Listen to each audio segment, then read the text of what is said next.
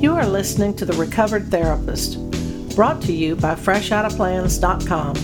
I'm Jeannie Griffin, and I'll be your host. Instead of focusing on labels, diagnoses, and psychobabble, we keep things honest, simple, and hopeful so that you can grow personally and spiritually. Thank you for joining me.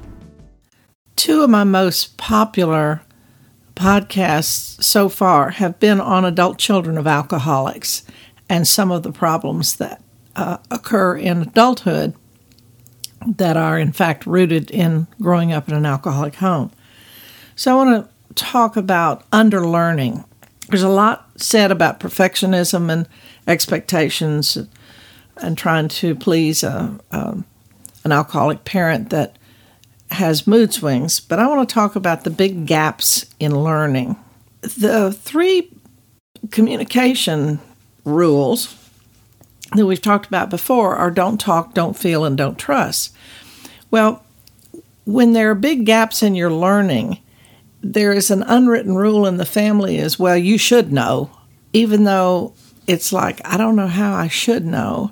Take, for example, a gentleman who's about 43 years old and was trying to find some new shoes for his new suit. And he went into the shoe store, and the sales clerk kind of laughed and said, "Who taught you to tie your shoes?"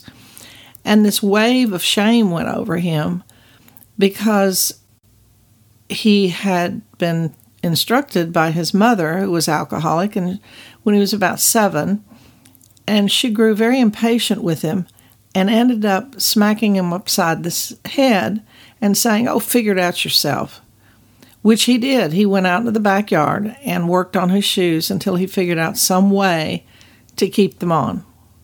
And here he was, an adult, and all of that came back to him when this sales clerk just joked with him about these shoes.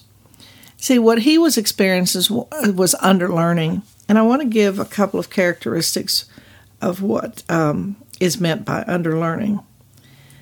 When there are gaps in your learning, sometimes maybe you haven't had the chance to have friends over or know social skills or witness loving, independent parents interacting. But the first sign of underlearning is that you guess at what normal is. You know, it's like, okay, I'm doing this, but is that normal?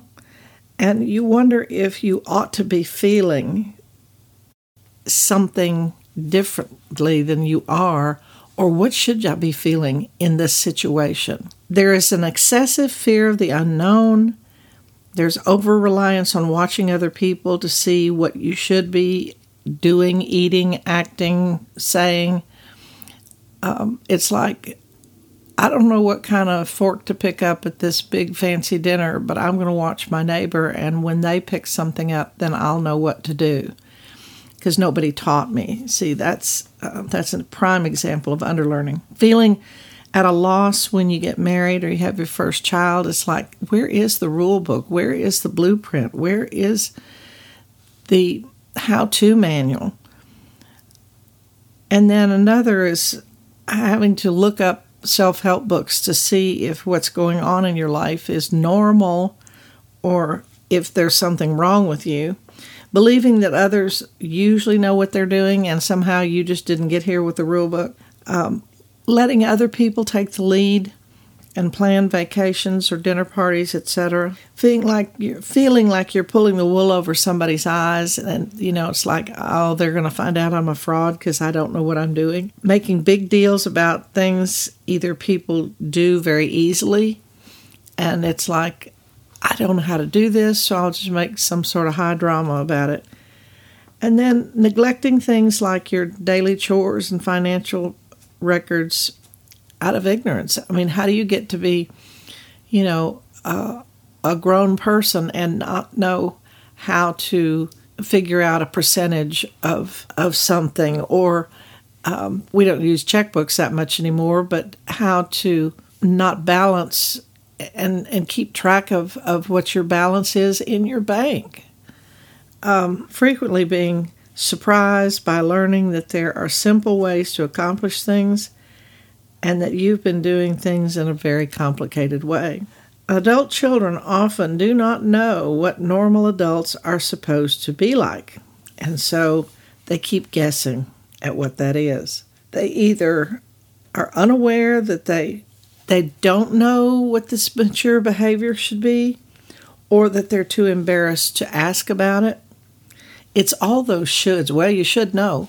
You should be able to do it. That I would describe adult children as walk into a bookstore or a library, and they don't want to go over to the counter and say, hey, where do I find so-and-so books? They walk in and tell themselves, I should know. Now, they may never have been in that bookstore before, but they somehow should know where to go immediately and not look like an idiot.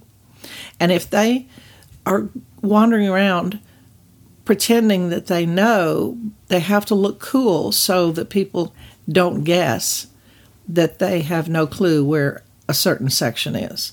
Another little caveat to that is if they ask and somebody is helpful, a lot of times they will feel obligated to purchase something, be it a book, be it a dress. It's like, oh, I can't go ask the salesperson where something is because, I may have to go buy it because I don't want to hurt their feelings.